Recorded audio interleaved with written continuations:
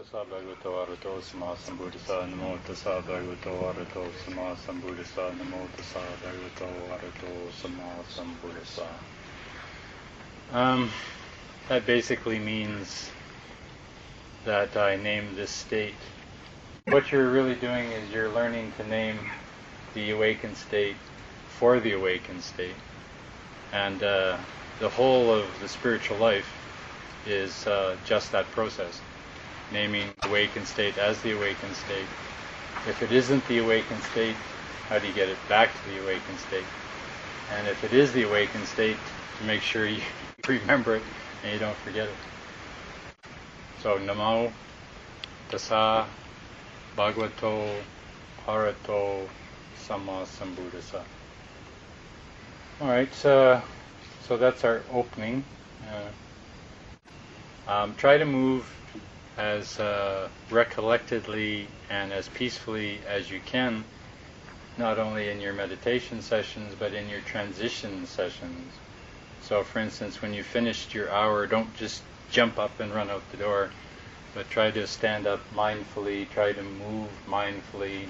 As you open and close doors, try to be mindful. As you do your walking meditation, try to be mindful, try to be aware. If your mind is restless, feel free to walk very fast. Standard walking meditation practice is 17 steps long. There's a reason for that. Basically because there are what they call 17 thought moments in a moment of consciousness. So in any moment of consciousness which lasts 1/100th of this has 17 thought moments in it. The reason there are 17 is because there's considered to be 17 thought moments in an individual arising of consciousness. So that's why the walking space in insight meditation is 17 paces long. I suggest that if you're new to the whole thing, that you try to walk mindfully in a circuit or back and forth on a line. So you can kind of pace it out for yourself, 17 feet or 17 steps on the lawn or whatever. If you're new to it, don't be so rigid about it. But the idea of having a walking space is so that you're not looking around and wandering all over the place with your attention. You're basically bringing all your attention and all your focus as much as you can, given your experience, how new you are or how old you are in terms of experience. Basically, you're trying to bring all your attention 18 inches in front of your face. If you're new, think light. If you have more experience, you can be a little tighter on it. So your concentration goes a little deeper. There are 7 types of meditation in the world, usually divided into 2 sections, either samatha practice or insight practice. Samatha practice is basically meditation devices that help you concentrate and calm, develop calm and concentration, that lead to bliss. If you can maintain your calm and you can maintain your concentration for a certain amount of time, there's only one place consciousness can go. That's bliss. The calm and the concentration inevitably lead to bliss. There are 6 kinds of classical meditation that focus on that.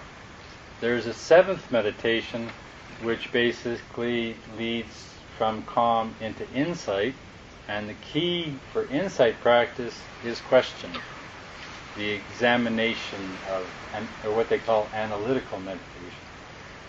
You're actually going to be given a choice here between samatha and what is called vipassana, insight. So vipassana means to look again. Look, and then look again. So vipassana is very appealing to what kind of people? Analytical people. Scientists, analytical people have a large propensity to insight meditation because it's look and look again and look again and look again, and you're looking again on the basis of a question. Samatha meditation is very appealing to bliss bunnies, artists, musicians, greed types who like to dwell in swimming pools for endless hours, basking in the luxury of the sensorial delights. Samatha is very popular with these. Now there are 6 kinds of samatha meditation. which I'm briefly going to name just to give you some background. But the first one I'm going to mention is mudra. And mudra means movement. Now, what kind of movement meditations do you have? Anybody? Prostration, Tai Chi, yoga, Aikido, baseball, football, hockey, lacrosse, swimming, gardening, golf, skiing. What separates horseback riding? What separates meditation from not meditation? What makes meditation is bringing recollectedness into what your activity is. So why do you think yoga might be somewhat more conducive to meditation than golf? Intention. The difference between golf as meditation and yoga as meditation is you're doing yoga with the intention of bringing your awareness into the body and its movements to the deepest degree you can while the body is moving. So you hold the yoga position, right, in order to relax the muscles and relax into the tension that might be stored in the body, but the postures change so that you learn how to hold the yogic mind when you're in a posture, but also between postures. And this is why I say be mindful of the gap. Be mindful of the transition from when you're doing Tai Chi or Qigong or whatever you're doing, golf, right, and when you're not, so that you bring the same attention into it no matter what your movement is. Same thing with Aikido or anything else that's more dynamic, karate, which is more active. Right? You want to bring your awareness into the body and how the body is functioning, and we'll talk more about this tomorrow under the body of the Buddha. The body of the Buddha is represented in this lifetime in the body of the Guru. So what you're trying to do, in a way, with the body meditation is bring your body energy, your body dynamic, your body balance into the same vibratory resonance as the Guru, who's supposed to be in the same resonance as the Buddha himself. And remember, Buddha isn't a man particularly. Buddha is a state of being or a state of consciousness. So when you think Buddha body, you shouldn't think just a dead guy who was awakened, but that your Buddha body is when your body is in synchronicity, resonance with the ground of being minus defilements. Now the defilements we'll talk about in the future, but for now defilements come from basically pain. Largely emotional and psychological pain that gets stored in the body. The body holds those tensions as a habitual ego reference point until they're released. So you will experience in your spiritual life some degree of physical discomfort in the process of realizing your Buddha body, because the stored discomfort in your body comes from conditioning based on pain, hurt, sorrow, lamentation, sorrow, and so on. So there is a process in meditation where as the body meets an obstacle, conditioned from the life, as it meets an obstacle, it kind of does that block thing, or it does that kind of pain thing. And so the process of mudra meditation is to help you to relax or release. Of course, you've seen a massage where it's hurt. You don't tell the masseuse to stop massaging. You might tell them to lighten up, but you don't tell them to stop, because that stored tension, that stored pain needs to release. And so yoga, for one, is one place to do that. Meditators are by nature reflective. They're looking at the processes, and you have a whole lifetime of processes that says don't look at that which is doing the processing, only be busy with the processing. So the minute you stop, as you know, the minute you stop being busy with life and you start to look at that which does the processing, the processor, it starts to get a little heavy. So that's why you distract yourself from peace, you distract yourself from calm in order to keep yourself busy so that you don't notice the underlying tensions. So that's mudra, or movement. And then, of course, the Tibetans have all these hand things they do to keep their hands busy, because you remember that old adage from when you were a kid, idle hands are the devil's workshop.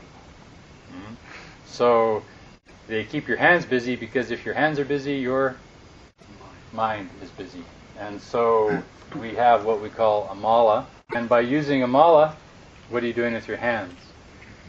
You're keeping your hands busy. These are not meant to be religious ornaments so much as they're really meant to keep your attention focused. And by keeping your hands busy, you are helping keeping your mind occupied.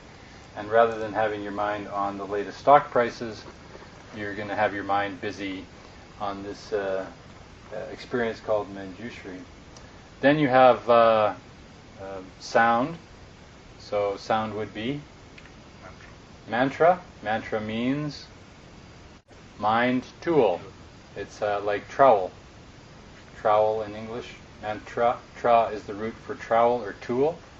So it's, remember, English is an Indo-European language, so there's a lot of borrowing going on there. Mano becomes in English mind. So a mind trowel or a mind tool. So again, the purpose of mantra is to keep your mind occupado. Occupado with what? Work, relationships, money, grants, holidays, boyfriends, girlfriends? No. We're going to hopefully keep your mind busy with mantra. And what is the intention of mantra versus the intention of, say, money? Money is rooted in insecurity, right? Like survival. Mantra is rooted in your aspiration, and your aspiration for what? For an awakened or a radiant or a Buddha-like or a cosmic or a universal experience. Mantra, meditation, yoga is to put your attention somewhere else other than those addictive things that don't really work in the end. And so through that aspiration, your consciousness actually starts to take on the qualities of that which you're imitating. So you know, when you were a kid, a little girl, you used to go around and you'd get your mom's shoes and her necklaces, or you get your dad's shoes or his hat or something, and you put your dad's shoes on, and you ever do that? And you'd walk around the house with your mom's jewelry on and her high heels, and you'd fall all over the place. You were imitating her, right? And in the process of imitating, you actually become. So as one of my students says, you fake it till you make it. So you pretend you're a Buddha, you act like you're a Buddha, you think like you're a Buddha, you aspire to be like a Buddha, and if you do it good enough, they call you a Buddha. And of course the English word bud, meaning to blossom, is the same root for the word Buddha, which Da means foundation, Bud means blossom. So the foundation of the blossoming. So I give you tonight the oldest meditation in the world, and you can do this eclectically, on and off, through the course of the retreat as you see fit. And this oldest meditation in the world is seed, stalk, and flower. So when you're in your hometown, Strom, what is the seed of your consciousness focused on a normal day-to-day basis? Objects. What kind of objects? Whatever. Family. Family. Okay, we'll stick with that one. Family. So if your seed is family, what's going to happen from that seed? Family issues. Yeah? All the family issues. And if the stalk is family issue, what kind of flower are you going to have? Family issues. So let's say the seed is your Buddha nature. What's the stalk going to be? Buddha nature. Buddha nature. What's the flower going to be? Buddha nature. Buddha realization. So seed, stalk, and flower is very important, because seed basically is karma. Where your attention goes, what your mind is on about, what your aspiration is going to determine what kind of flower you have. We'll talk about this more later as well. So basically what's being said here is that meditation is really saying the seed of this moment's consciousness is Buddha realization, regardless of the activity I'm doing. And yoga, or Tai Chi, or Aikido, is a little easier to produce a Buddha realization than is stock market prices. Because stock market prices are pretty much rooted in greed and fear.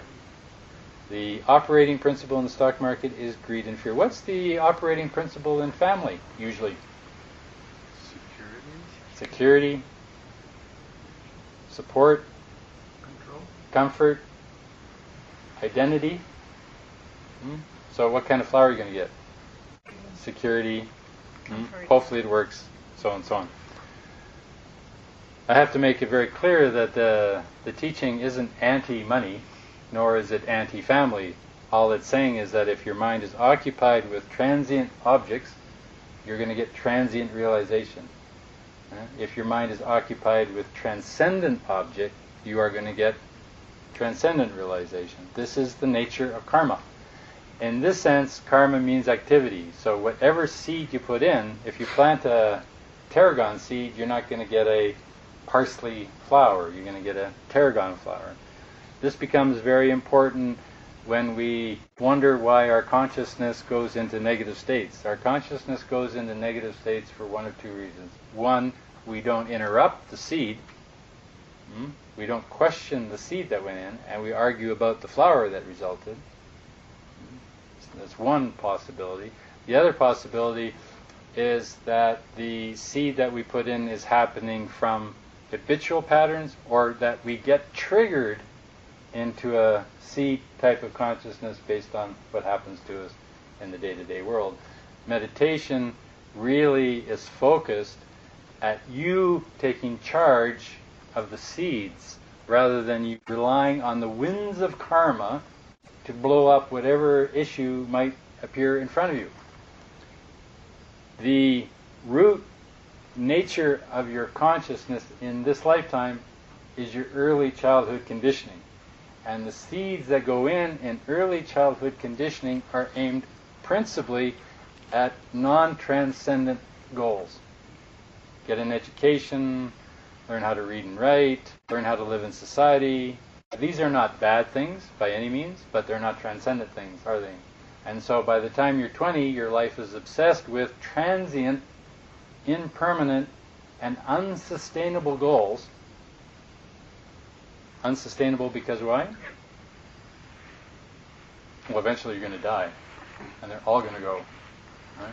So unsustainable goals, whereas the transcendent seeds are with you forever because the transcendent seeds do not depend on what happens to you in this lifetime. So, karma. Seed, stalk, and flower. You can spend some time on that. You can spend time on this one whenever you like, even during the day. You know, you're walking down the street in Pana, and somebody cuts in front of you on the bicycle and almost knocks you over. What's the seed there? What's your likely response? Anger. Why does that seed have dominance? Those seeds have been planted previously, but what's the other reason? Is you didn't do anything about it in the moment to not end up in that state. In other words, you let the events overpower your consciousness. Now, the purpose of meditation is twofold. One is to show you what seeds are actually operative. This is not terribly encouraging in the beginning. But it also is telling you how to get in charge of those seeds. How do you be the master of your fate rather than the winds of karma? And a very important difference. So we have movement, we have mantra, we have visualization. So visualization is another form of samatha meditation. Chakra, this you'll see in more meditative practices. Chakric meditation is how the energy is moving through the system. Breathing is the sixth. Breathing is the sixth, and touch. Right? So basically what you notice is that the samatha meditations are all based on the senses. They're sense-based meditations.